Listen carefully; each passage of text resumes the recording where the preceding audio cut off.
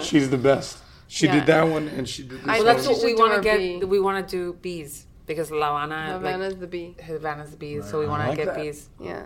It'll be my first We can all get one. Let's all get tattoos. Yeah. Oh, man, I'm so glad we're already recording. Are we? Are we recording? Oh, my God.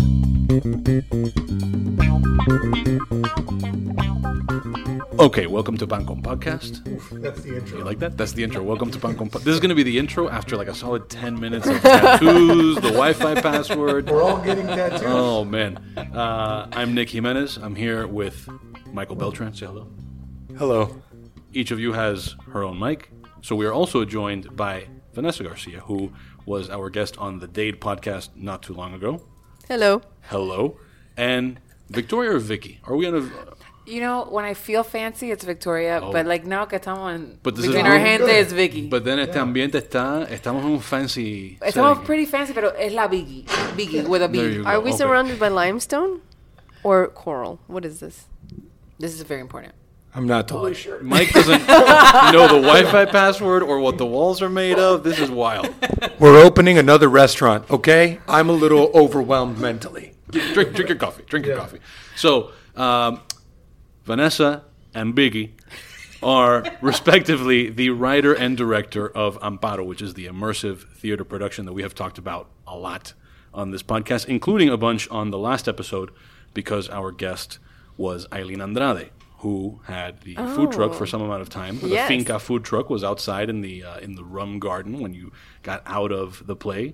There you were with a bunch of drinks and also Cuban sandwich egg rolls. And croquetas. And Oh my croquetas. God. Pretty awesome. We talked a so lot about the good. croquetas. And Cuban nachos? Cuban nachos and the ceviche, where I pretended to feel healthy. It was fantastic. Hold on. Okay, we can't start doing commercials for other people's restaurants. Sorry. They don't sponsor us. I love you, Eileen, but you don't. You already got an episode. we already did an hour-long commercial. Okay, so on this episode of the podcast, because we don't have a budget for a fourth microphone, I am going to let go of the steering wheel almost completely. I might have to dive across this table Wow. to get Mike under control, but Mike is going to basically be the captain of this ship, and it's already happening. Amazing. Give me this mic. It's going to be a long show. But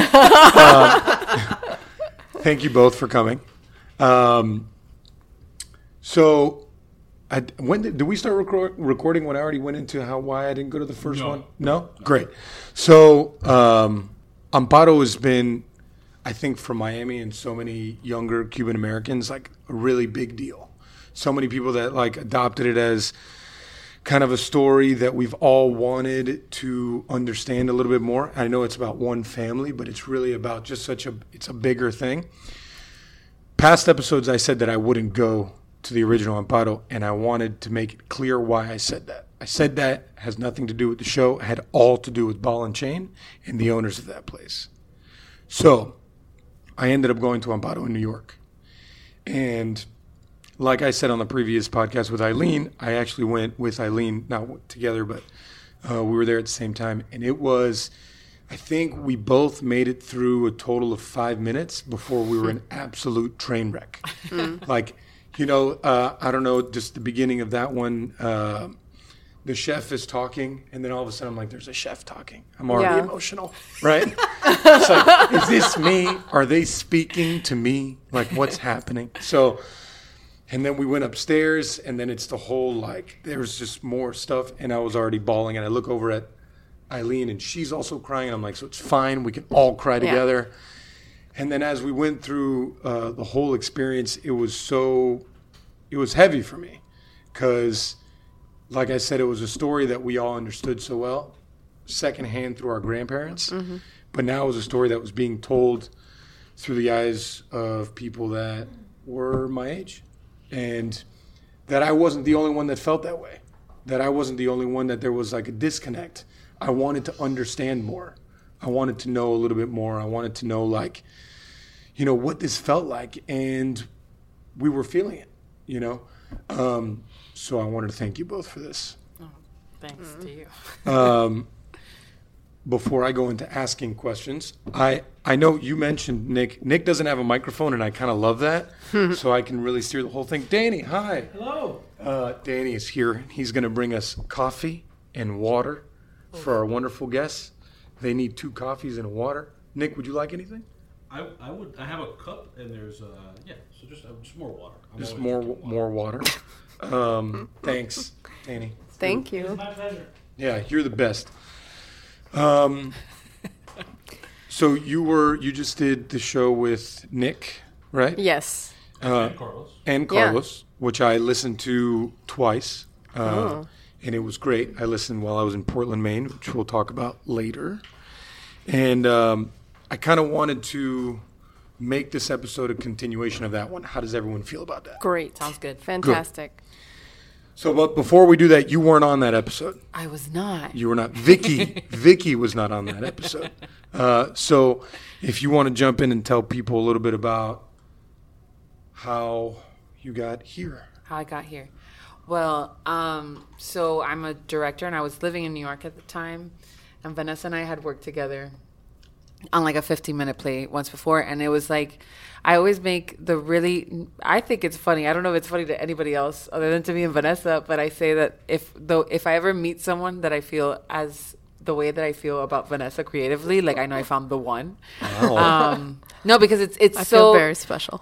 You are very special. Because I think that what happens is that you go around life trying to find your tribe, or you're trying to find the people that understand you. And so it was a very long period of time where I was directing things that I was doing the job, but the only person that was writing the things that I felt spoke my language, not just on the topics, but just creatively, it was Vanessa. So when we found each other, I was like, oh my God, I have to work with this girl. And we have to I just felt like I was like pursuing her. I was like, there's like these things to like send projects to. Here, go do this. I was like work flirting with her. It's courting. Courting. I was absolutely courting her. I like that. But she was courting me back. It's totally reciprocal. It was reciprocal. Yeah. I felt like, it was worth the chase. Yeah. And what happened is that she gets offered Amparo, and she decides to choose me to come in, and she's like, are you interested in this? I'm like, yeah. And then we've been on this journey for a year and a half now, and my life has completely changed, and I feel like completely blessed. It's incredible to even be sitting here. Wow, on Pancom Podcast. That's all I've ever wanted. Anyone has ever said that. The pinnacle. Yeah. we are so out of our reach right now. It's crazy. What are we doing? Okay.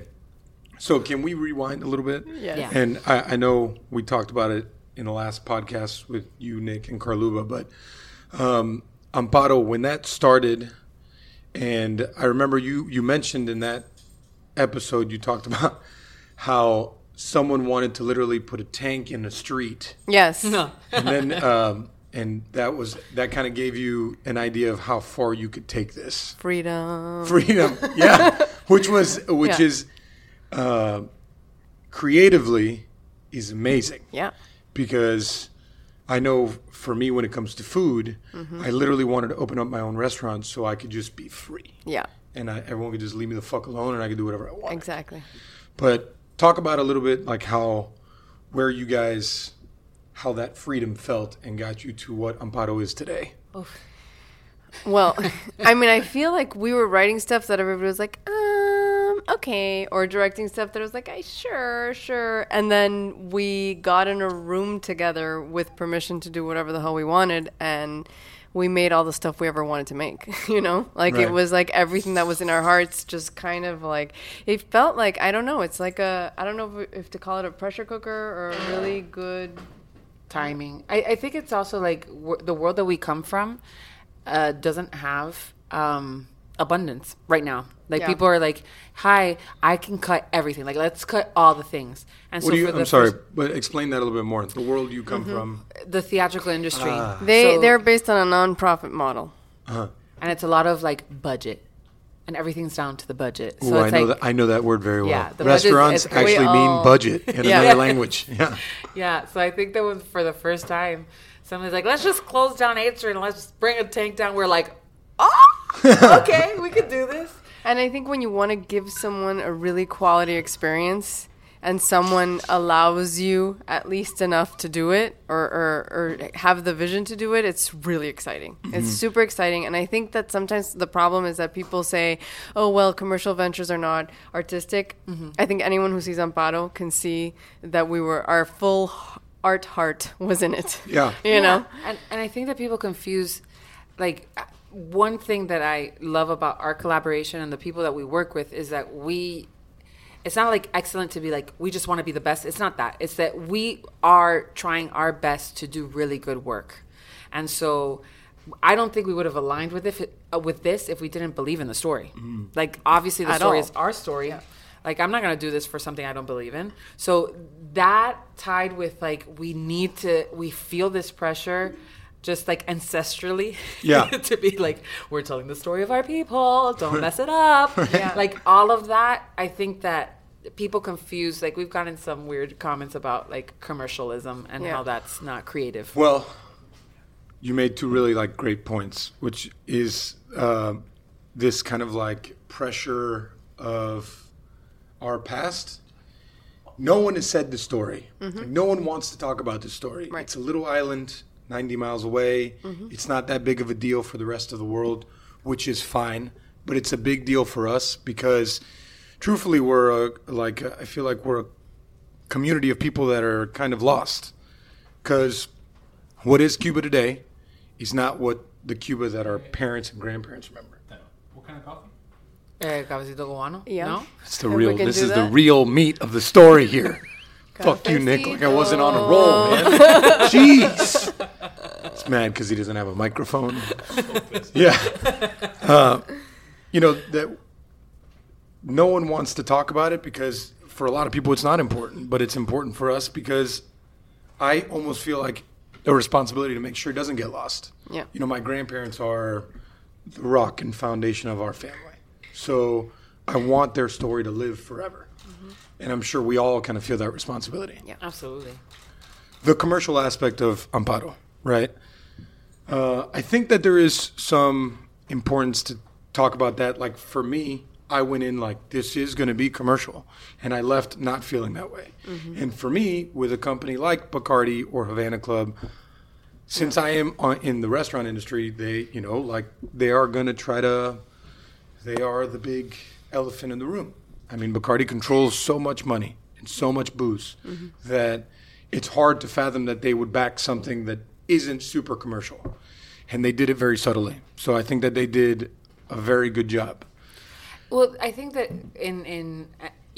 we know from our end, I think that we had really good partners that trusted us and to doing our job. Like nobody was trying to make sure that we were like slamming something. I feel like we were left to be artists. And I also think that, and maybe this is, to be taken up with Bacardi execs or whoever, but I do think that Havana Club for Bacardi is a passion project.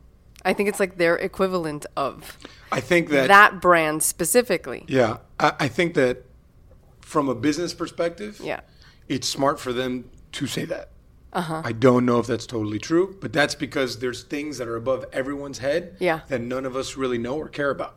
Yep. But there's things that, like, just because booze is so tied in with government and just it's so much money that it's so hard for us to fathom that, I mean, it's stuff that for us doesn't matter because at least it got to tell a story that I'm much happier that was told than not. You know what I mean? Yeah.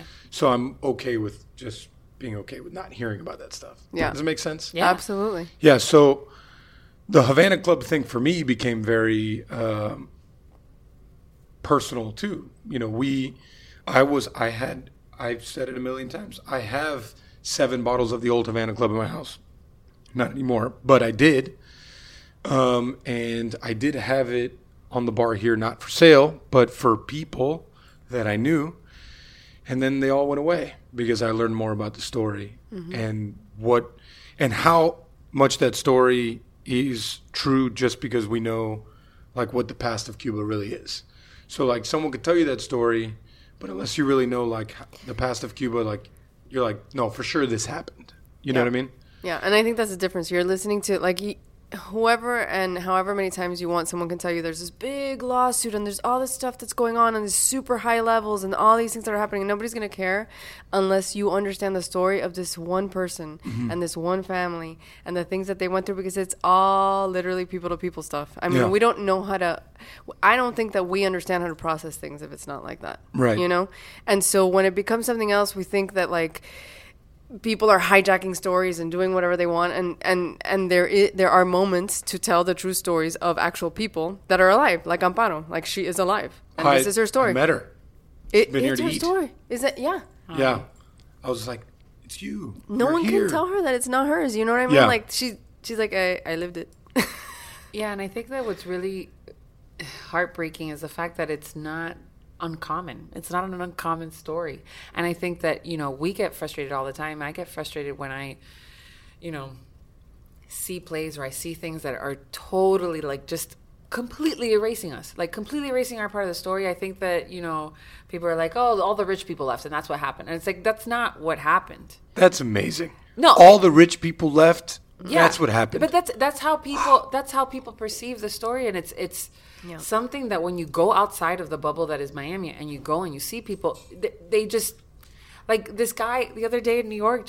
I had a shirt on that was like very Cuban, and he says to me, "But isn't like Cuba capitalist now?" I'm like, "Where do you live? Like, who are you? Like, what are you?" And so we are the forgotten, and we're the kids of the forgotten, and we're the grandkids of the forgotten. And so we have to be the loudest voice and also communicate. There's something to our advantage, which is the fact that we carry all of our history, but we're also like raised in American soil. So we know how to speak two languages. Right. We know how to ask for a cafecito and also like a tall macchiato or lo que sea. I mean, unless you're like super bougie and you don't want to do it. But like, you know, like we know how to speak those two languages, so we can translate to the rest. At least in this country, we can translate. Like, this is what our family goes through. Yeah. Well, Just a quick callback. An alternative would be a pumpkin spice no sé qué. pumpkin spice no That's sé really qué good. hits the menu end of October here at Ariete. I was gonna ask. This is a real thing. I'm just being honest. We came up with a cocktail called pumpkin spice no sé qué. That's awesome. Yeah, because we talked about it on an episode, and it stuck.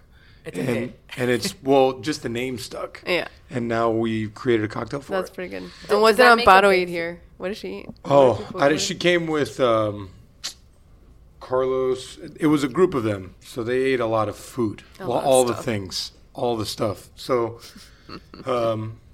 it was cool. I like, to that point, we're like a combination of two different cultures and raised from Cuban roots, but like grown up in American society. So we have, and I lived in Virginia for 4 years. So it was like, that is the ultimate culture shock. Like, you go from Miami that it's like, oh, we're cool, everything's pretty normal here. And then you go over there and it's like, you know, it's very different. No, I get it. It's like I don't know how to explain how different it was, but that's really when I experienced like what racism is. Yes. When I went to Virginia, and it was because I grew up and it's like, you know, racism is not that big of a deal. It's not a thing. Here in Miami, it's like, you know, you're Puerto Rican, I'm Cuban. It's like, whatever. It's a big joke, you know? Not there. Not a joke. I didn't expect it. And that's when I was like 17 years old and I moved there. I was like, whoa. So now I get it. And I'm not even, it's hard to put into words how much of an impact that had on me for the rest of my life, because it's like these things are really issues. Mm-hmm. We're just in a bubble. Yeah. Because we are still amongst a lot of our people, because we're a melting pot of a lot of Hispanic cultures. Yeah. So we're all cool with each other. We all can ask for coffee the same way. But when you go over there, you ask for American coffee. Yeah. When you don't ask for American coffee, you just ask for coffee, they give you American coffee. Well, there's this very classic story that is very famous in Casa Goyal, which my grandma and I went to New York, and I went up, like we went to like one of these places. It was the first time I had gone to New York. I'm like, can I have a café con leche? And the lady who was Hispanic, she was like, ¿Qué es eso? I'm like, café con leche. I'm like, I don't know how to explain to you, like, café con leche. Like, what is it? She's like, I don't understand what the thing is. I'm like, okay, you're going to get a cup. You're going to put milk. And then you le vas a poner café. And she's like, oh, a latte. And I'm like, what do you mean a latte? Like, Did she say it in Spanish? She did. She was like, un latte. And I'm like, pero niña, like how? And it was like this first thing of like, I am different. I am not the thing I thought I was. Dude, the first time I went to college, and I say the first time because that first time I left, I was in Rhode Island, and I was there 1 week, and I wanted to vomit the whole time, and I was like, oh, America. This is really what it's like here. Yeah. And it was, I moved to a town that was like the size of my block in Little Havana. Like, just like, it's like this big. Mm-hmm. And I'll never forget, there was like we were in football practice, and I had no friends, only kid from Miami, and I just hear these two guys behind me talking, and there's like one guy's like, I think I'm going to have to go back home. It's just way too loud here. There was like no noise. In the middle of the night, you would hear crickets, and you would hear like things in the far depth of the woods. Yeah. And I was just worried because I had never experienced that. In Miami, you walk outside at 5 a.m, there's people doing stuff, hitting pots and pans, and things are happening. But there, it was just a very different experience. And America, in the middle of America, is very different. Yeah. Talking about America, I wanted to... we always make a shout out to our listeners in Salina, Kansas, because we actually have a huge following in Salina, Kansas. Per capita. Is that why they keep saying say hi to Kansas? Yes. Yes. It's a huge deal for us here on Pan Con Podcast. As a percentage of the population, that's where our biggest audience is. But It's like we're famous in Kansas? But I think we have to go to Kansas. I am here to challenge that, and I don't know how to challenge this at all, but apparently we have a big following in Portland, Maine. Oh, wow. Wow. Portland, Maine listens to our podcast. I need to borrow the mic for another shout out because I did promise someone that I would note that we are the single most popular Miami-based chef-driven podcasts among traveling nurses in Minnesota. That's so good. That's amazing. That's amazing. This really Pan Con Podcast is about breaking barriers between the South Point of Florida and Middle America. That's what we're here for, everyone. A little stop in Maine. Yeah. Have you guys been to Portland, Maine? No. I just spent 5 days there. How was it? It was like you 2 went days to too Portland, long. Maine? But it was not. It's not because it wasn't great, but I'm just such like I love Miami so much that's like after 3 days, I'm like, I want pastelitos and I want croquetas and I want my morning stroll to work and I don't want Enough lobster. Yeah. enough lobster. I mean, it's so much lobster. They beat you over the head with lobster and clams and mussels and oysters. It's incredible, but like throw in some lechon, rice, beans, stuff. They don't have that stuff There's there. nothing like a good arroz con pollo, like arroz con frijoles. Like I come home and I'm like, Mommy, Moro, let's go. Yeah. Do it. We celebrated my grandfather's 90th birthday yesterday. Oh, Wow. happy birthday. Yeah, 90th birthday, and we had white rice and black beans, chong, and all that stuff, all the good things, and it was great. So,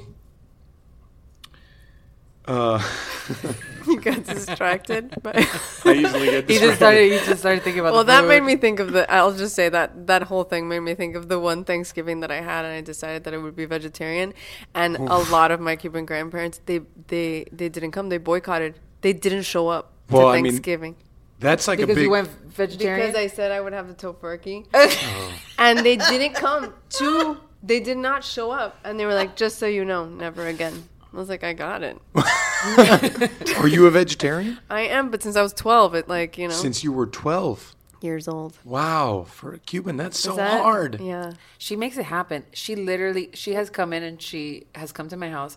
And she's like, no, I'll just eat like totone and guacamole. And my mom's like, that's genius. Oh my God. It's like, I'm thinking about like the cuisine now in a different way. Yeah. So now that Amparo only has, a month left, right? Well, let's see. Yeah. No, I know there's things happening. We don't We don't actually actually know. know. We don't know. Yeah. We don't know. We But- just know that something has to happen after October 20th. I mean, come on. Yeah. It's been a really good run, though. Yeah, It's been amazing. It's been has it been? I know you spoke a little bit about what's next. What's next for you? What's next for I think this story of like the Cuban American culture and the Cuban story has such a good push right now. It's like the one reason Amparo is amazing, but the big reason why I'm so scared to see it go is to see it go back into like a dormant state. Well, it can't. That's the thing. Yeah. It can't happen. The story going into a dormant state Yeah. is, I just don't want that to happen. I a lot of times feel like when I'm sitting here and it's like, oh, Cuban American food, I'm like, hey, look at us. And it's like, we're over here. And then Amparo came and it's like, there's more people doing stuff, talking about our story. It's so sad. Like, I'm so sad to see something like that come to an end. We just have to say it's not going to because we're not going to let it happen. Yeah. And I think that, Vanessa and I are committed. One of the things that has always tied us is like we have very two individual stories of like moments where at a very young age we were like, we have to save Cuba. Like we had this very like clear. Mine was at 9, hers was like at 15. Well, you've always had it, but like the moment was like the 15-year-old one. Yeah. But I think that we're committed to telling our stories, even though my mom's like, no te pongas en un pigeonhole. Oh my God, cafecito. Well, that is a big cafecito. Wake up time.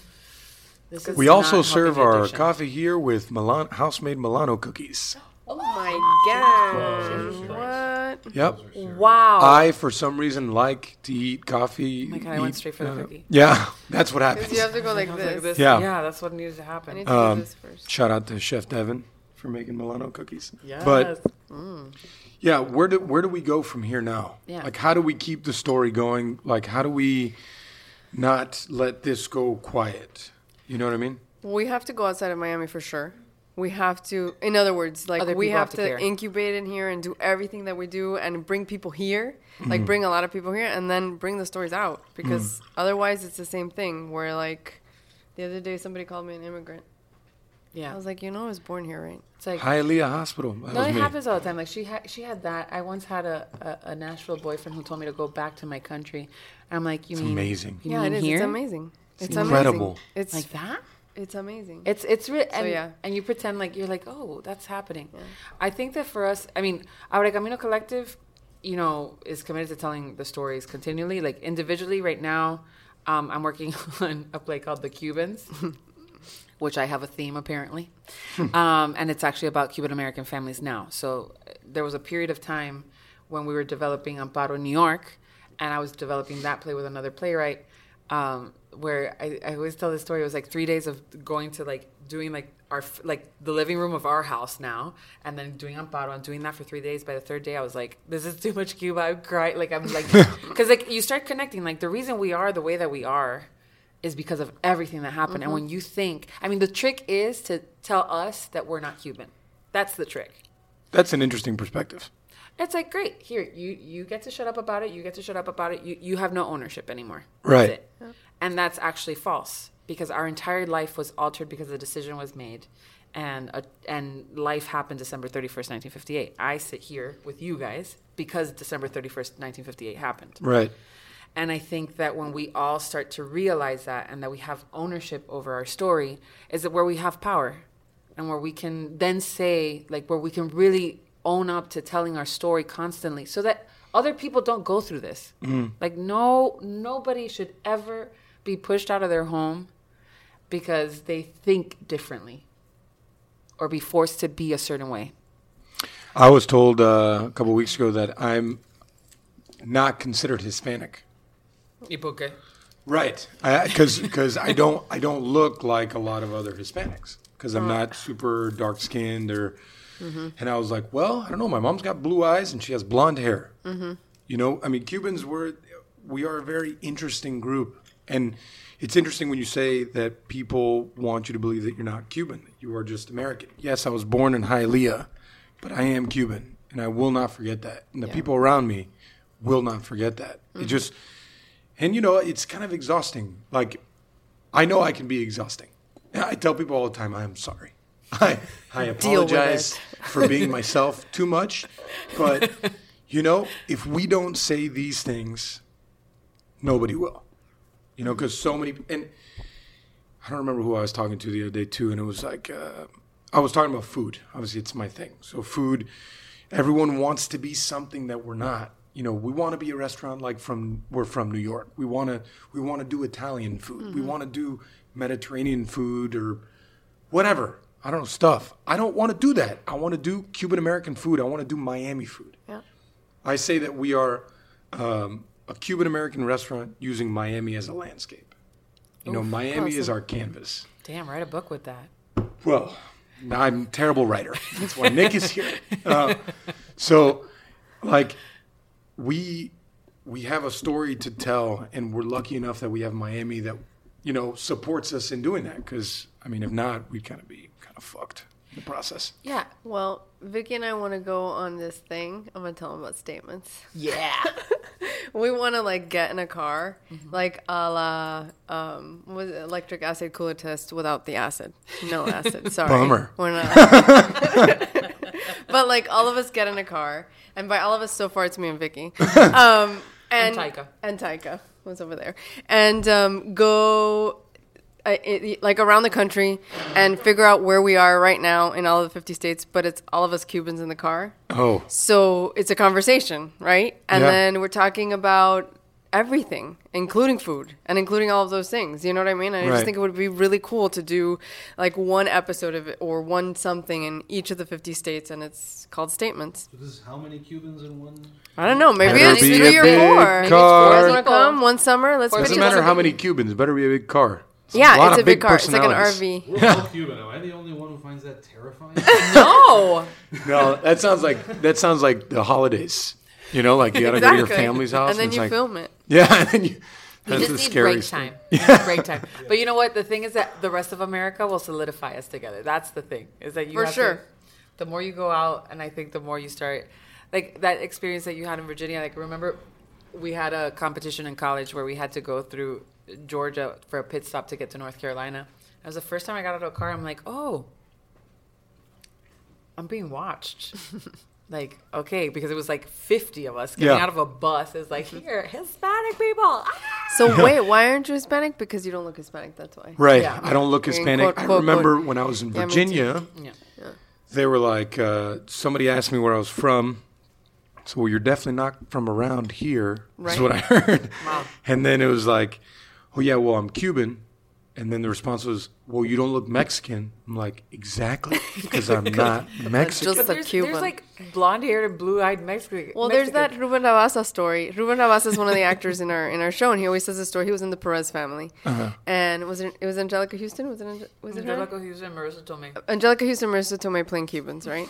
and at some point, Angelica Houston is like, "Oh my God, how am I going to play a Cuban? Like I'm so white." Essentially, she said this in so many words. And Ruben was like, "Dear Lord," so he brought over his family members. He brought two actresses. Two Sully actresses, Montero. both were super Cuban Yeah. and super And if you freaking see like Sully pale. Montero, And if you go back to yeah. novelas, you can see Sully Montero, who is like blue eyes, like he's like, "Look, they're Cuban." she's like, "Oh, okay." Yeah, we definitely have different forms. Yeah, and like every. And it's just it's really funny because I am tan, and I've gotten like the different a lot of my friends don't look like. I didn't even consider that we look different. Like I thought I was white until I moved to New York, and I was like, oh, I'm tan. Yeah. Got it. You definitely have the best tan at this table. Thank you. Yeah. I worked real hard on it. It's called jeans. And my mom made me feel real good about it. She was like, you know what? People pay for that tan, so you own it. So like, true. So, you know, thanks, Mom. But it's really interesting what happens, like how some of us get like absolutely erased of like, you don't get to have your culture. And then I get put on all these like weird ass cultures on me. Like dating in New York is really funny when you're a Hispanic woman. Because I would date and I would say like, oh, I'm Cuban. I would get like, oh, is your dad Tony Montana? I'm like, yeah. That's great. Yeah. Wonderful. How That's much exact- cocaine did you sell in high school? It was a Right. real question I got in college. Really? Yes. What? You know what the worst I part? told them, not that much. Like none. I was like, it was only one time. Just kidding. The other things that have The happened- worst part of that is that I'm like, no.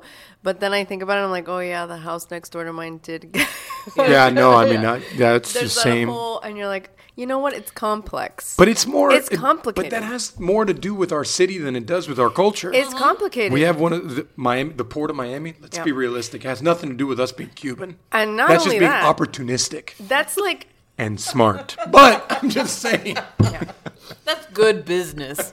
yeah. all very good Obstacles into points. opportunity. Yeah, yeah, but people thrust all this stuff on. I mean, not to go back to my dating life, apparently, because now it's not pan con pasta, it's pan con Vicky's dating life. Pasta. You made It it just up. went full on Peachy Boys. Yeah. 10% y un pan con pasta. A mí no me gusta la pasta. But like, then I would go on a date and I'd be like, "Oh, you're Cuban? I dated this Colombian girl. You must be crazy." Yeah. And it's like, "Oh, Yeah. yeah, that's great, wonderful." I just But got a text from someone. You should go see the new Amparo. I swear, I can't even make that up. It was just it was a text right now. They don't know what's happening. It's very interesting. Did you tell them what was happening? No, I didn't. Okay, I just didn't. leave them for the surprise. Maybe. I was going to look up this quote that I saw yesterday of Dr. Zhivago. Do you know that Dr. Zhivago was funded by the CIA? Do we know this? Everybody knows this? I do not know. If anyone would know that, it would be Nick. No. Yeah. I don't know why that is. But there's this amazing quote in it, and I wanted to look for it, but we don't have Wi-Fi, so forget it. Sorry. I'm sorry, but you have a Wi-Fi password now. No, I was. Your guy just typed it into my computer. Do you want me to look something up for you? I'll be the Dr. I'll be the Zhivago, research CIA. department. Dr. I like Zhivago's that. CIA, Quote. and it'll show up like the files were opened, not that recently, but semi-recently, and there's this really good quote at the top about how long, like the long arms or effects of like despots and dictators, but it's really good. So really good. now that Amparo's winding down and we talked about how we don't want our story or our push to end, what has this experience really done for you guys? Has it changed any kind of, things, plans, stuff? Everything. What's happening now? Well, so we have. My mouth is full of Milano cookies, so you have to No, go I ate first. mine like real Sounds like a fast, tough life. which they're really good. Come to Ariete. I like that. I know how to plug in things. I think so. The best thing that has happened is that we got our partnership. I think, and not only got our partnership, we got a bunch of people that like a bunch of great actors and collaborators that work together and are passionate about the same things. What's coming up next is that we're exploring this augmented theatrical experience called 1,000 Miles. Which is a play that Vanessa wrote, and we're starting to test out. So that'll be like a fun little thing that's coming up. I think also the special thing about doing this and getting to do it is that nobody can tell us it doesn't work anymore. Nobody can tell us nobody cares about the story. Nobody can tell us. I used to pitch things about Cuba all the time. I've been writing about Cuba for a long time, and literally I have responses in my inbox from God knows when, like that, where nobody cares about Cuba. Cuba's not, literally they say that. I don't have amazing. space for Cuba. That's not what nobody can say that anymore. At least there's that, and now forward. Well, because, and what's sad, the story of Cuba has produced dollars. Yeah. Of course. And it's like a factual thing that you could show people. You see this? Yeah. And we went to one of the biggest markets that would appreciate this. But I think if you put that in New York, which is where I saw it, Yeah. they would appreciate it too. I think any kind of major market would appreciate it. You take it to LA, Chicago. It is the kind of story I think that resonates with a lot of different groups of people. Yeah. And and people with, that have a heart and soul, I think would see this and be like, wow, this is intense. And they would want to know more. Yeah. So, I don't know. I think it's incredible that someone told you that. Oh, it happens all Oh, the time. so many. A lot of people. Yeah. Like a lot. And it happens. They all still the time. do. They still do. It doesn't matter. Like, they don't care. And they will eventually, because the thing is that I think that labels are something that we've been dealing with lately, and it's just really funny how, like, somebody looks at a It's label. literally happening right now. Like I have I wrote a novel called White Light. The novel that follows it, I finished it, and it takes place in Cuba. But it's a Cuba that it's not the Cuba people think is Cuba. I've been to Cuba. She has been to Cuba. We have been to Cuba. Our family is from Cuba. We know what Cuba is like right now. It's really complicated and really weird and really, there's so many layers, and it takes place there and in Miami, and people are like, what is this? And they just don't, they can't, it doesn't fit their vision of what it is. It's not a When you convenient- say their vision of what it is, explain that to me in one sentence. Hipsterlandia. Right now, Cuba Oh, is that. Jay-Z's It's Yeah. picture like, walking through with Pay. and even like new Cubans are that, and It's like we're super cool and like we're like in the ruins. it's but we're open not. now. It's open now. And It's like, open now. Yeah. That's cute. Yeah, it's like, I mean, it's like the prostitute of the world. Like poor Cuba has been treated the way that people want to treat it. Well, because it's got one of the most beautiful, beaches and people. Yeah. I always go back to that like Jay-Z reference because there's so many people that are like, well, Jay-Z did it, so it must be cool. And like, it's not cool. It's not. And then, the people with the pictures of the old cars and the like old architecture and stuff. And that is what the world's vision is. Yeah. But there's so much, and it always goes back to my one problem with the world, which is their vision is through this one photo that someone has curated for you to Yeah. be perfect. Yeah.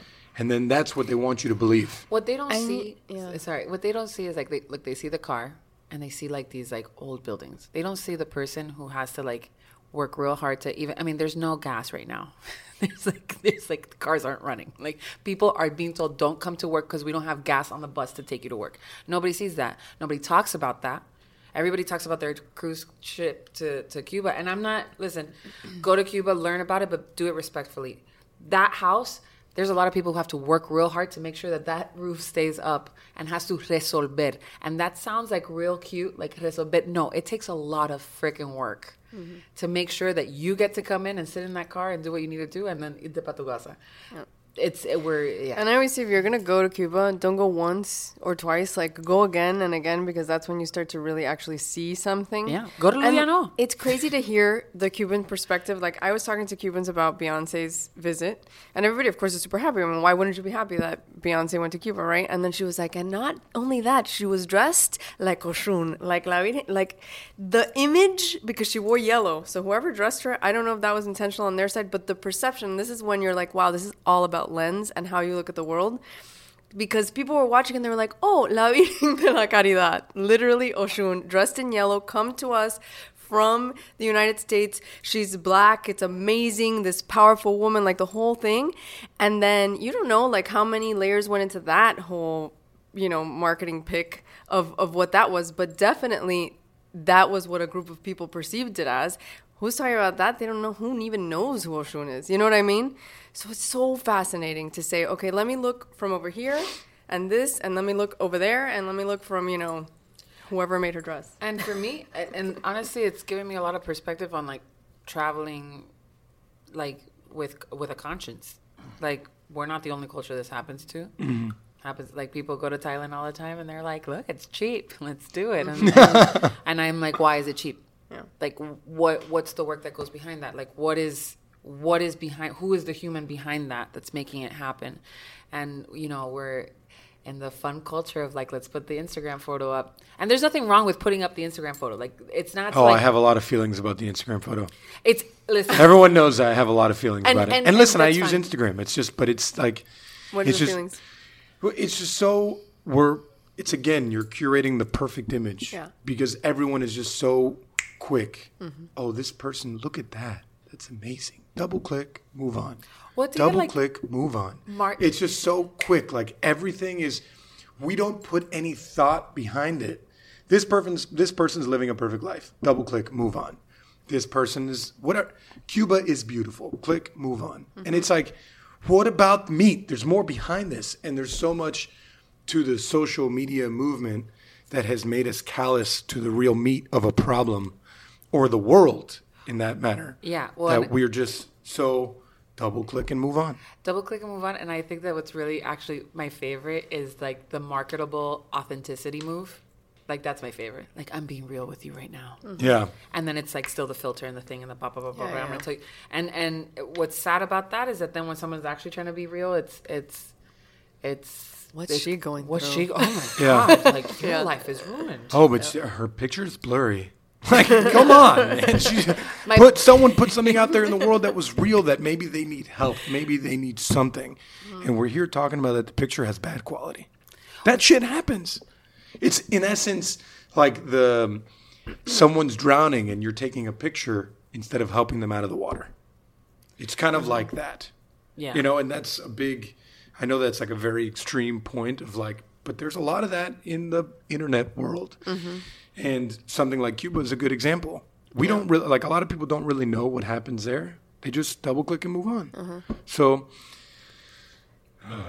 oh man, you are the one that has more information than me. No. I'm actually, I don't want to have this be the podcast where, like, anytime Cuba comes up, I insert myself here. So it's very tempting. It's tempting to, like, snatch microphones from people, but I'm not going to do that. Tell me all the things. So we can continue using Cuba as a case in point, but we're like 40 minutes in, and I think it would be a missed opportunity if we didn't spend some chunk of time, because we've got two very different sets of, like, creative types here. Mm-hmm. If you guys sort of talked about the process, especially because both of you, and I don't know how much of this podcast you've heard before, but, you know, Mike has talked about the way that he sees, you know, building a menu and the experience that you're at is about having a conversation with somebody. Yeah.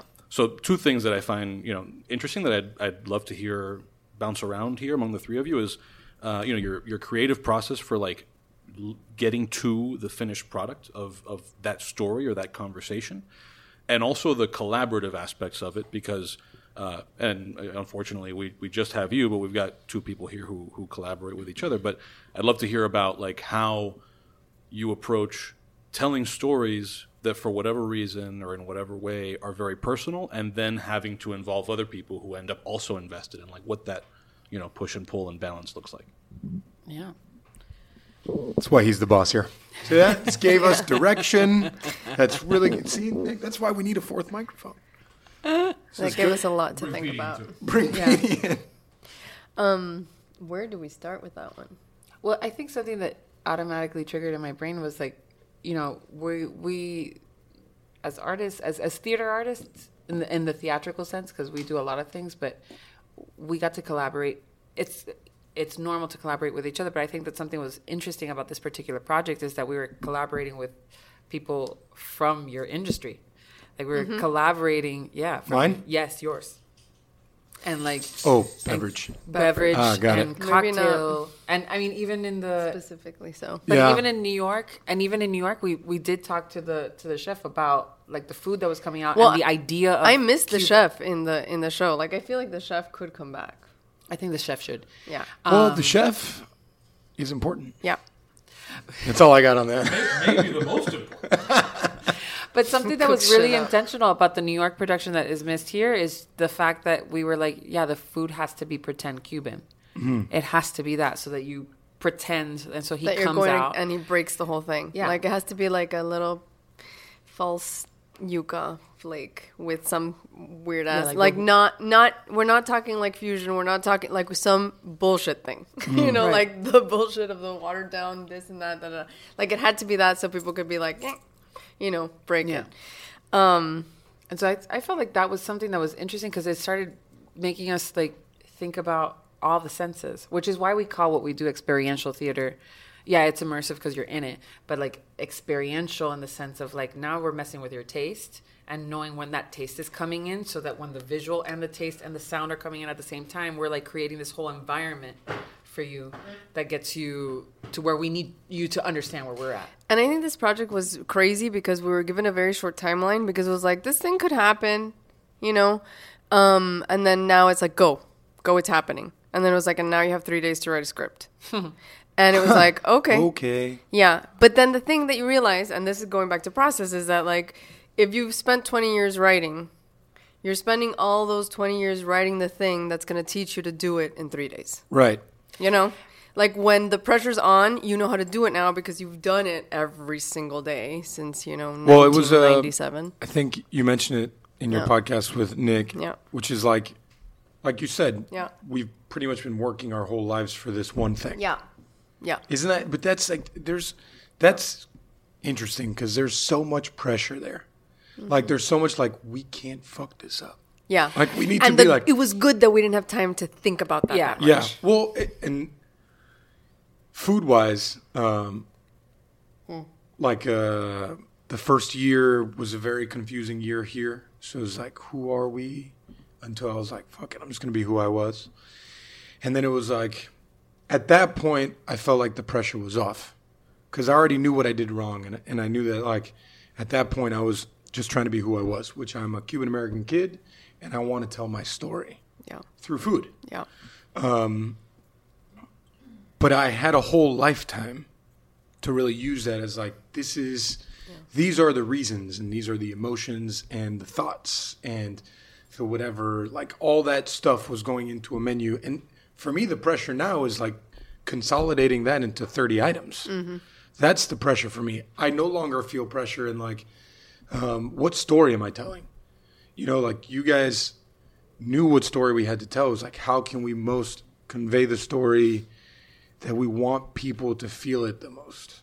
Yeah. I think there's a lot of like depth in that. And I think sadly the word responsibility, because again, we're telling a story that not a lot of people want to know, or not that they don't want to know, but they didn't know they should probably hear. Yeah. You know? Yeah. We're not just a pretty beach 90 miles away. We're more than that. So I don't know, 3 days is still pretty tight. It was tight. But I also think that it was also like the history that we had with the project at that point, because, you know, the first meeting that we had was 8 hours stuck together, which it altered every the way we work. The way theater works is this: Vanessa writes a script, Vicky gets the script, Vicky puts the script up, puts the play up, we talk about it, something's changed, boom, done. Opening night, you leave. That's the structure, and you're on to the next one. This time it's like, hi, you're in this space. It's not a stage anymore. And now we're like, the space is telling you what the story can do. And so all of a sudden the writer director are doing this whole like dance. And it was so fun. It was a blast. It was so It changes everything. Yeah. And so I remember that day. We like laid out. We were at 8 Ball hours. Chain.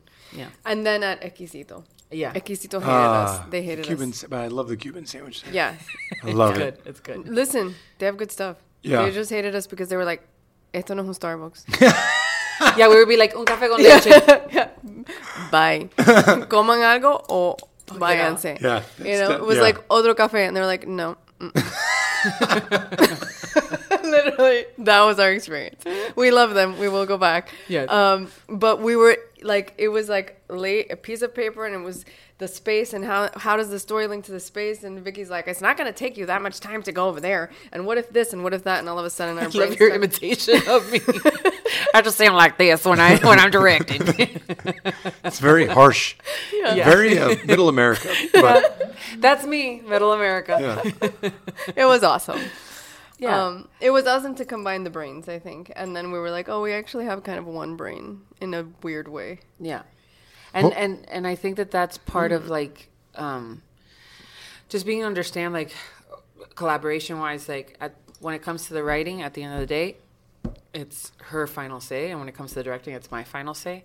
But what's really fun, I mean, for me as a director, it's just such a blast when she like writes the thing, right? She does the thing, and then she like puts like this thing. She's like, and Vicky will figure this out. Boom, like she leaves the chunk there, which every time she does that, I'm like, okay, Yeah. okay. Pressure. The pressure. Yeah. But it's also like directors usually don't get that freedom, and don't like, there's this awesome thing that it's my favorite mode, like when we're the VMV mode and people are like freaked out by us, we sometimes don't even speak in full sentences.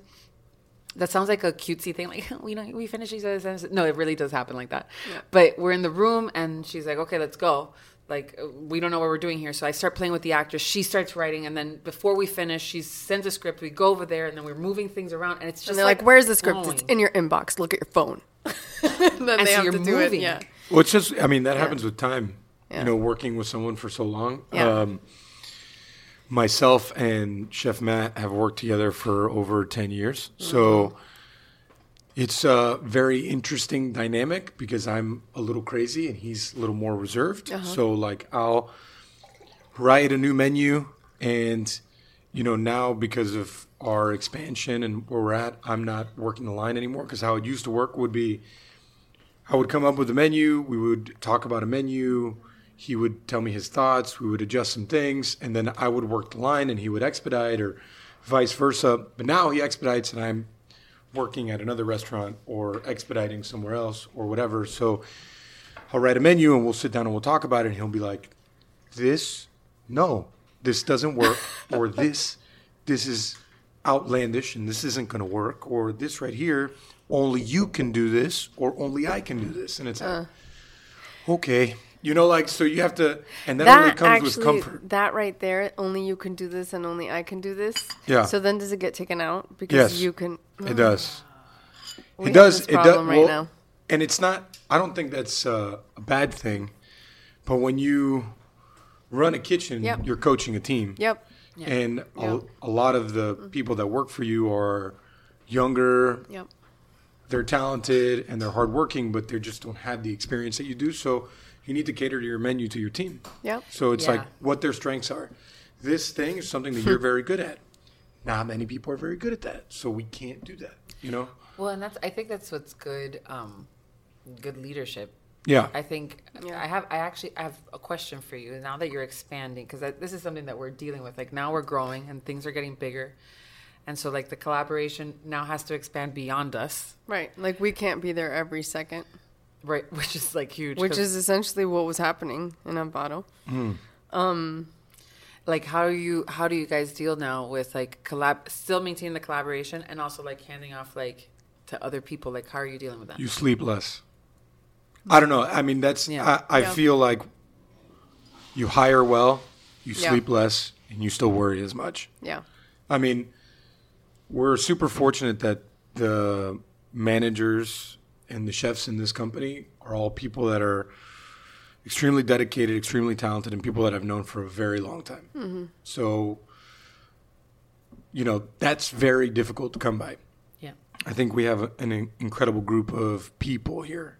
Even with that, for me, because I still have like certain kind of like filters and guidelines that I need to go through, so I'm comfortable with everything. So Yeah. I know how everything is being handled. So I know that when it gets to the plate and to the guest, then it's something that we're all good with. It's really building a more consistent and efficient thing. So it's just more filters is the way that I've felt that it works. Like, Yeah. so Matt Hawkins, Gio Fester, and myself have worked together for almost over 10 years. A couple other people like Veronica Valdivia and Justin Flitt and Nunzio, we've all worked together for a long time too. But Gio, Matt, and myself have worked together almost exclusively for over 10 years.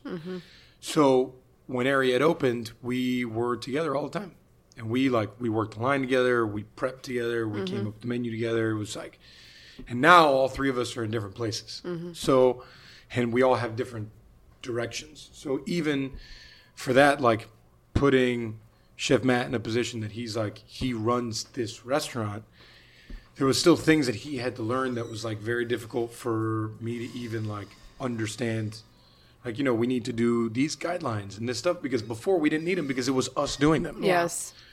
So exactly my point.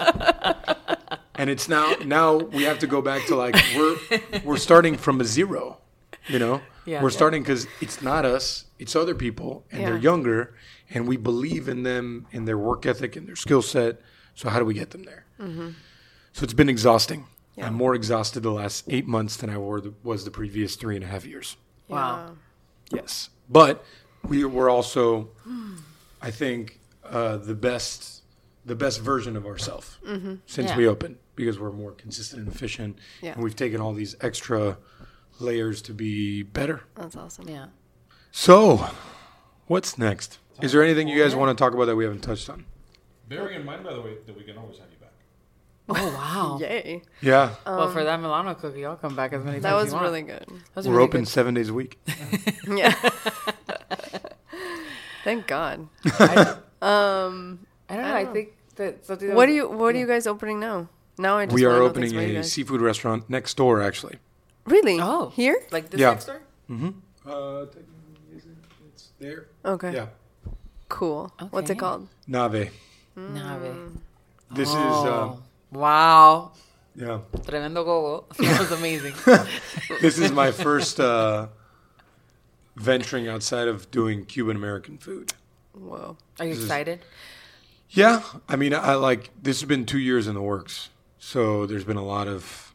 I mean, well, I'll show you guys the space when we're done, but Okay. it's like it went from an empty space to now it's like a restaurant, and there's people, and we did training this morning at 10 in the morning, and there's things happening and stuff. It's so crazy to listen to people start new things coming from other things. It's like literally parallels. Yeah. You Well, know? what's very hard about it, and I think the biggest struggle I've had is disconnecting myself from this place because Yes. this place is my child. I know we're Yeah. having the same problem. It's like, okay, here really is hard. this, but this is the base for this thing that you're making over here. Yeah. And I guess you can have 2 babies. People do I it mean, all the I guess time. you can, but there's nothing like the first one. And I don't have any children, but I'm just going to go out there and say that I am the second child. And I think I'm the better one, but I don't know. Again, I different don't points of know view. if my parents feel the same way. I don't know. They say that your heart grows and you never imagine that you could, and then you love them and you're like, wow, I have so much space in my heart. So you're like, wow, Ariette and Nave. well, what's funny is that Nave is technically the third. Okay. Wow. Chugs was the second. Oh. Chugs is a Cuban American diner. Ooh. Yeah, so it's like I have not been. diner classics with Cuban food alongside each other. So imagine you can have white rice and black beans with. We have a vegetarian platter. You can also order a pancake, and you can Oh my order an God. egg sandwich at all It's times like of the day. it should be called Vicky's. It's amazing. Like Yeah. that's made for me. Well, I mean, No, I mean Chugs is fine. Like you don't yeah, have to change the no, name but now. there's a Vicky's Bakery. There is a Vicky's. So There's a Which lot of is like Vickies. the There's 2 Miami Vickies. joke Yeah. of all is like, That's oh, awesome. Vicky Bakery. And then it's like, great. That one name. One name. no, but Chugs was number 2, and it was But again, it's Cuban American food, so it's the idea there was to do like an everyday concept, something that was good for. I love breakfast, so breakfast, lunch, we have a dinner-ish kind of thing, and then now Nave is the biggest project and most ambitious in size and money that we've spent, and just overall operation and just structure, and it's so like Ariette was more like. If you look closely, you'll see duct tape in places, and you'll see things and paint over stuff, and so it's really there's more of me there than there was anything else because I was a lot of alone, with Gio and Matt. So there's a lot of that. It's just the first thing. Yeah. It's like when you're writing your first. Anything. It's like you have so much to do here. Yeah. So much to say. Yeah. And now you said it. So now when you move on to the second one, you have something else to say. And now the third one, are you running out of things to say? I don't think so. Yeah. Then when you get to like 6, 7, and 8, it's just a totally different story at that point. I guess I always relate it to music. Someone's first album Yeah. is so different from their second and third, but there's still there's so much depth. Yeah. And when you get to their 10th, Bruce Springsteen at his 9th album was very different. Yeah. So, That's interesting. yeah, music for me is a big. There's a lot of parallels with music and food, at least restaurant wise. I Yeah, think us also too. what happens is there's one of my favorite things is when you're making something, you just put it all in. Like you don't reserve it for the next thing, right? You Right. can't reserve it. Yeah. You have to just the whole thing has to be in that because that is that moment and that is that thing. If you reserve it, you're fucked, Yeah. So it has to be there. But then if you're doing that all the time, I think by the time you get your 10th, you're like, I'm so tired. Yeah. I think you get tired. You do get tired, but I think that I'm it's not also, tired. It's also phases. I But think that there's phases. I like, think yeah. that when you look at, I was having a conversation with a sound designer right now. And we're talking about eras, and not rock and roll era. I'm talking about Baroque, romantic or Western classical music, because I'm that dork. But you start watching, I think that life happens, and as life happens, or people get angry at the previous era and all that stuff, you start evolving, and so you don't run out of stories to tell. You don't run out of yeah, you were. I'm so excited for you and for Nave now because now it's like, okay, now you're not doing the Cuban American thing. Well, like now it's this whole new venture. Well, this is actually my first co-chef collaborative situation. Cool. I have a chef partner, which, I mean, I didn't have it in the first two ventures. And it's been an amazing experience. He's a good friend, extremely talented, super hardworking. And we just, a few years ago, you know, his restaurant was one of the ones that I went to the most ever, like twice a week. And sadly, it closed for things that were out of his control. What restaurant? And, Proof. Yeah, that was good. And, you know, he was just like, you know, I want to do something different, you know, maybe do something with you. I was like, yeah, let's do something. And then I just pitched stuff to people, and people were like, this is a great idea. And I'm like, cool, let's do it. Yeah. And then 2 years later, I mean, we're here. So this is my first true collaboration. And I know that Ariette's always been like I'm a big team guy, so it's always like we sit down. I don't ever do things on my own. Can't do that kind of thing. What do you guys think about this? How do we want to approach this? What do you think about this? And, you know, is this too crazy? Are people not going to get this? So it's always been a big team aspect, but now, you know, it's a co-chef collaboration, and that's something I'm very excited about. That's really cool.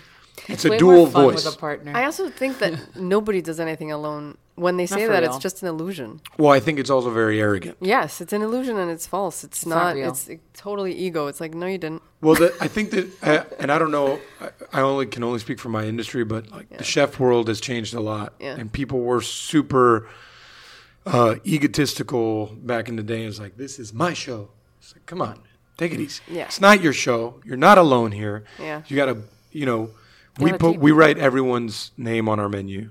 That's awesome. All the way down to the dishwasher to the new guy.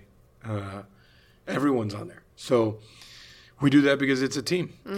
I think that's so important. I still have a mentor that the best advice, everybody, like when you're a director, everybody thinks you have to know everything, which is such BS because you're not actually creating. Like your job, my literal job is to get the best of everybody and bring that out and understand people's strengths, people's weaknesses, and how to make sure that all those people know how to, like I have to build a family all the time and make sure they respect her words, make sure that each design is like up to their optimum. And so one of the things that he said to me, which I will continue, Verdes has heard me say this like a billion times, but it's so true. He was like, you have to work with people who are smarter than you. Like put your ego to the side, work with people who are smarter than you, and you're going to see how, one, you grow, and two, your team starts elevating. It's like, why am I going to pretend I'm smarter than the sound designer when the sound designer is a sound designer? And you Yeah. make better work.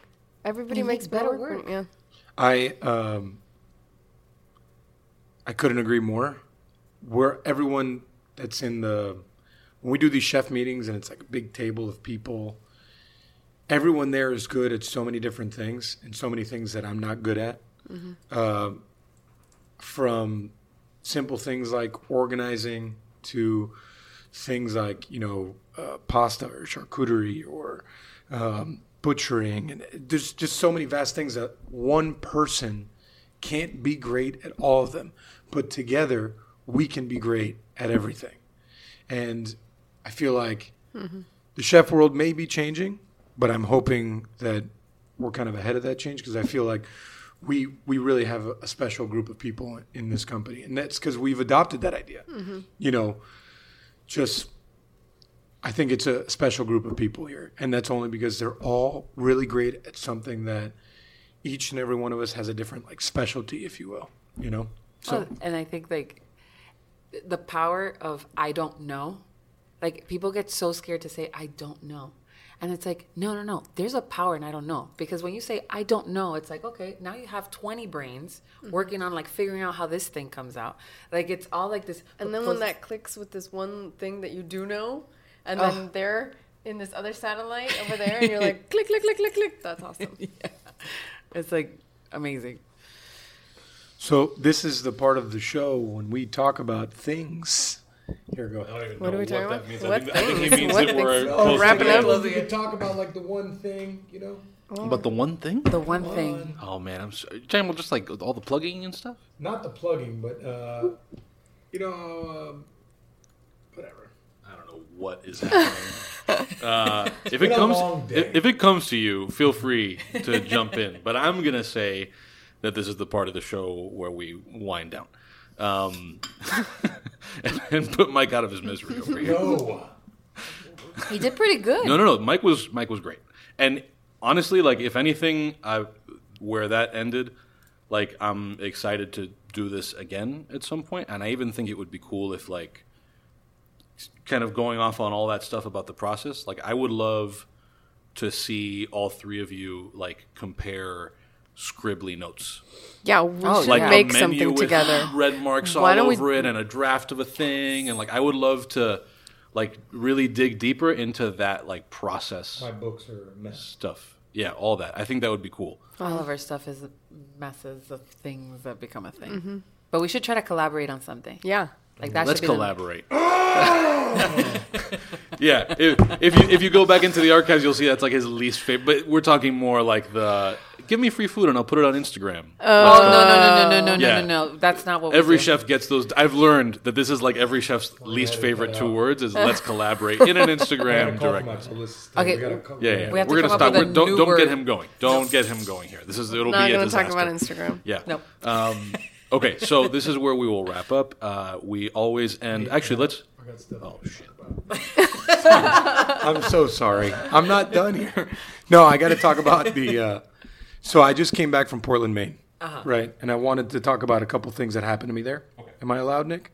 Sure. Thanks. We might cut it later. All right, that's fine. So I did a dinner in Portland, Maine at the Portland Harbor Hotel, and that was great. But along with that, I got 5 days of like some really incredible experiences that were great for our restaurant that we're opening. But so I visited Nunchuck Oyster, which I had never thought about going to an oyster farm, and I did that. And I mean, I've had oysters my entire life, but never anything like this. And literally, we went on this little boat that was created for less people than however many people we had on the boat, but they still that's put that many people on the boat, and it was fine. But you know, Abigail, which is the owner of the company, she took us out there. She showed us all these different oysters. We literally picked oysters out of the water, cleaned them, shucked them, ate them. I mean, it was an incredible experience. I had never had something that special in my life. And just the whole thing, it was beautiful out. Like, the sky was like crystal blue. It was just like, it was incredible. It was like 50 degrees outside, so like the coldest day in Miami. Yeah, it was ever. Beautiful, right? So just that, you know, I visited some really great restaurants. 4th Street restaurant. I forget the chef's name now. But anyways, they've been around for 25 years. And literally, when you go to that restaurant, you see what inspired kind of the entire country to do open fire cooking, to change their menus daily, to do things like rotisserie cooking and wood fire cooking. And I never thought I would find that in Portland, Maine. Along with that, I visited a place like Central Provisions that was very special, Little Giant. We ate a lot of food. Coffee shops. We went to Tandem Coffee. I went 3 days in a row because it was walking distance. And I mean, it was incredible. Speckled Axe. There was a third one. It was great, but I don't remember the name. The team at the Portland Harbor Hotel, I want to thank them for dealing with me for 3 days, which can be quite exhausting, as the F&B director quickly found out at the beginning of that meal.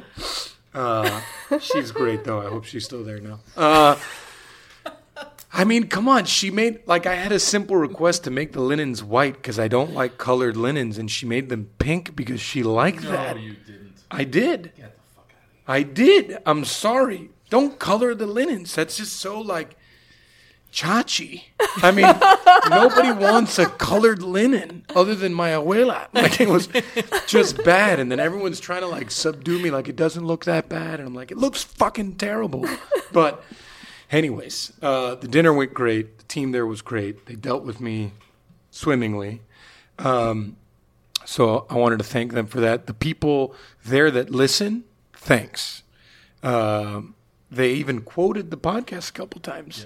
Get out of town. quoted the podcast. I was like, what? Wait, what they quote? Were they like I don't remember. Did they say Pancom podcast? Oh, look at that. That's good. Did you guys practice that? We did. No. I was just trying not to say bata again because this is like so easy. Bata. We've gotten Panko podcast. Apparently, what somebody told me a couple of weeks ago that we don't identify with Middle America with the name of our podcast. So Middle America, I apologize. But yeah, I just wanted to thank them, and Portland was great. I highly recommend going to Portland, Maine. Not Portland, Not Oregon. Although I know, which first I was like, "There's a Portland, Maine." Gee, this is so weird, but it's beautiful, Yeah. and it's, pretty special. So if you haven't gone. That's all I got. That's all I got here. Thank you guys for coming on. I know this is it's crazy. There's no structure to the No, show, but it's but the most Love fun. it. Ugh, it's our kind of podcast. good. I like that. All right. So meanwhile, we can cut this one question and one answer, by the way, because I don't know what your feelings are on this because you never responded to this string of text messages. But we did get a listener question. really? Don't get too excited. Don't get too excited. You might ask for this to be deleted. I don't know. I've never. I'm ready. One listener, who I think you'll guess who it is, would like to know, why does Chug have a mullet in that video? This was past guest and current listener Mario Obregon of Problem Kids would like to know why Chug has a mullet. Not all of my Cuban American brethren are my friends. May I say that I feel like my hair choice is quite great. And when you're a chef, you need to look clean cut in the kitchen. So that is why I decided to shave and essentially do a fade to my sideburns. Thanks, Mario. Very good. So anybody who's curious about that should go and watch some of our videos that we shot with Eileen Andrade where Mike was without cap and headband. And it was wild. So, okay. So this is the portion of the show where you already did a whole bunch of what felt like recommendations in Portland, Maine. That's what I was talking about. That's So what we're doing. that's the thing. Thanks. So, and we can cut here if you need some time to think, because I know I'm springing this on you. But we sometimes like to end the show with just like recommend a thing. Could be anything.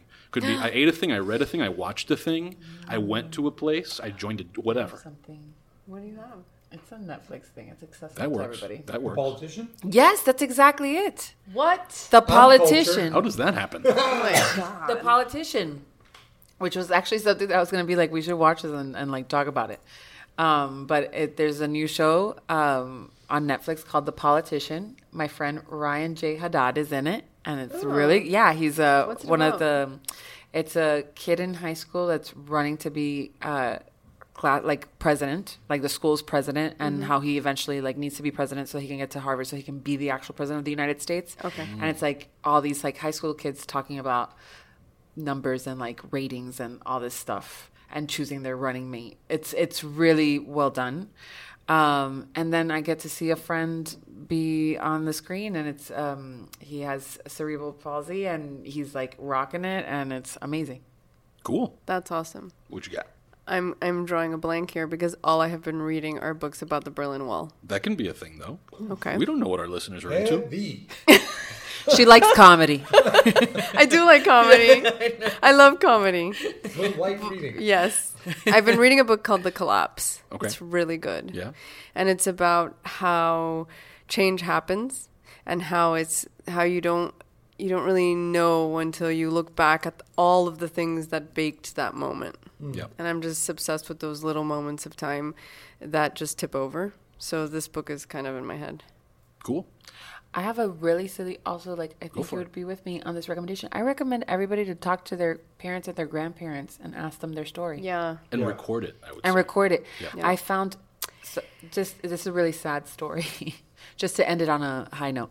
My aunt's best friend, her mother just passed away, and this is the importance of recording things. I had forgotten that I had recorded her mom telling us jokes and like all the women in the family laughing. And so then I sent it to her, and she's like, I need CDs of all, like, you need to give me this. Like, so it's just important to catch moments, especially with those that we love. I started a thing with my grandmother and my mom like a year and a half ago. So my grandmother's kind of like me. She's very hard to like get in one place. She's always doing things. She's always moving around. She can't stay still. But I've gotten my mom to sit with her and put together our recipes and just talk about story of where they came from and why and stuff. Hopefully it ends up in some kind of book one day. Nice. So, Cool. Yeah.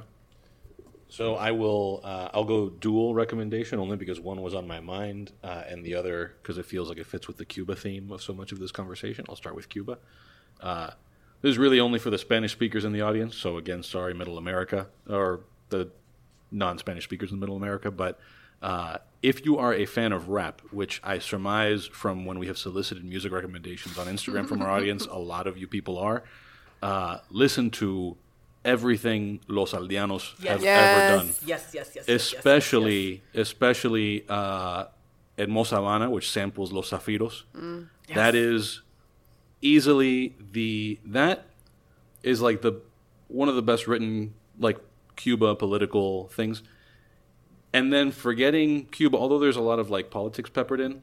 Have you heard H1N1 or H1N1? Yeah. If you just want to hear people rap their asses, like if you like need a palate cleanser from Bad Bunny, and you just need to hear people rap their asses off in Spanish, it is absurd. Like you would be hard pressed to find a better just people rapping their asses off in English than that track. Pretty awesome. My other recommendation, which is not Cuba themed, is for the sports fans. Are you an ESPN Plus person? I don't have cable. Okay, so this is for you because it's not cable. I don't have cable either. This is ESPN's like $5 a month streaming service. Okay. ESPN Plus is for like the sports geek in you. Okay. So they have a series called Detail, and they do it in 3 sports. So it's basically an athlete, retired athlete, breaking down one player through highlights, very geekily, for like a solid 30 to 45 minutes. Kobe Bryant will spend 45 minutes watching like 4 plays of Steph Curry's. And like rewind, blah, blah, blah, drawing lines. Daniel Cormier in MMA and Peyton Manning with the NFL. And they'll spend a whole episode. And it's like you don't even see them. There's no flashy music. It's just like droning on in the way that I am right now. And look at it. Like if you want to be super geeky, watch Peyton Manning break down one dude for almost an hour. Yeah. Awesome. So those are my recommendations. And now we are into the shameless plug portion, which is the last thing. So tell us all the things you want to shamelessly plug. That's URLs and social media and all that stuff. Okay. You should follow Abre Camino Collective on Instagram. You should follow The Garcia 43 on Instagram. It's Vicky Ling. No, it includes it's in it because that's it's Vicky Ling on Instagram. ¿Qué más? Websites. Okay, so yours is victoriacollado.com. Yes. Mine is vanessagarcia.org. And abrecaminocollective.com and theamparoexperience.com. Cool. Shameless plugs. Pig Inc. for me. Ariette Miami. Chuck's Diner. At Chuck's Diner. Timeout_Leña. Yeah, that one too. Timeout_Leña and at Nave Miami. That's the new one. Follow that one. So you can get all the deets and all the new stuff. And yeah. And finally, you can find Pan Con Podcast at dademag.com. He always forgets we got to plug ourselves. At dademag.com/Pan Con Podcast. We're Pan Con Podcast on all of the social media things. Listen to past episodes, which include, like, we've done enough of these that now we can, like, do, like, a little roll call. So we've done interviews with James Beard Award winner Norman Van Aken, Croqueta Royalty, Eileen Andrade. But can we get someone to do like the voiceover that's like real intense? I'll have that ready soon. Yeah. Yeah. Like it sounds like someone with a British accent. Better. Yes. Okay, Like cool. it. Or maybe somebody from Portland, Maine. What do they talk like? We'll be able to identify with Middle America a little better. Yeah, for sure. So yeah, Pan Con Podcast and all the things. We've done Norman Van Aken, Eileen Andrade, rapper Mario Obregón, What's up with it? You don't like that we're shouting? You're just mad he asked about the mullet. And a whole bunch of others. So, and there's a whole bunch more to come. We've got interviews lined up with Danny Surfer and Michael Schwartz, which is pretty cool. So watch This it. is a good podcast. This is pretty serious. And at some point in the future, we'll have another one without a Camino Collective. So watch out. Final shameless plug, because he's not here to speak for himself. Follow Carluba on Instagram if he will accept you. The reason is, and you may not know about this because you guys are not regular listeners of this podcast. Carluba has been recruited by Eileen Andrade. During the holiday season, he will be the Croqueta Santa Claus. What? Delivering holiday croquetas dressed as a Cuban Santa Claus of some Damn. Oh kind. my God, does he get to play like the congas? Because he's so good at it. That is not a bad idea. That is not, dude. I like literally yesterday was very, very embarrassing, but I like totally wooed him, like wooed girled the whole. He's like, I was like, woo! It was really embarrassing. All right, so I think that's where we'll wrap it up, and then that's it. This is our super graceful professional end of the show. Bye, everybody. We're not good at that. By the way, follow. Sorry, Petey the dog is at Petey the dog. Peaty Really? like a Petey Scotch. He's on Instagram as at Petey the dog. Peaty like a Petey Scotch. Like a piece of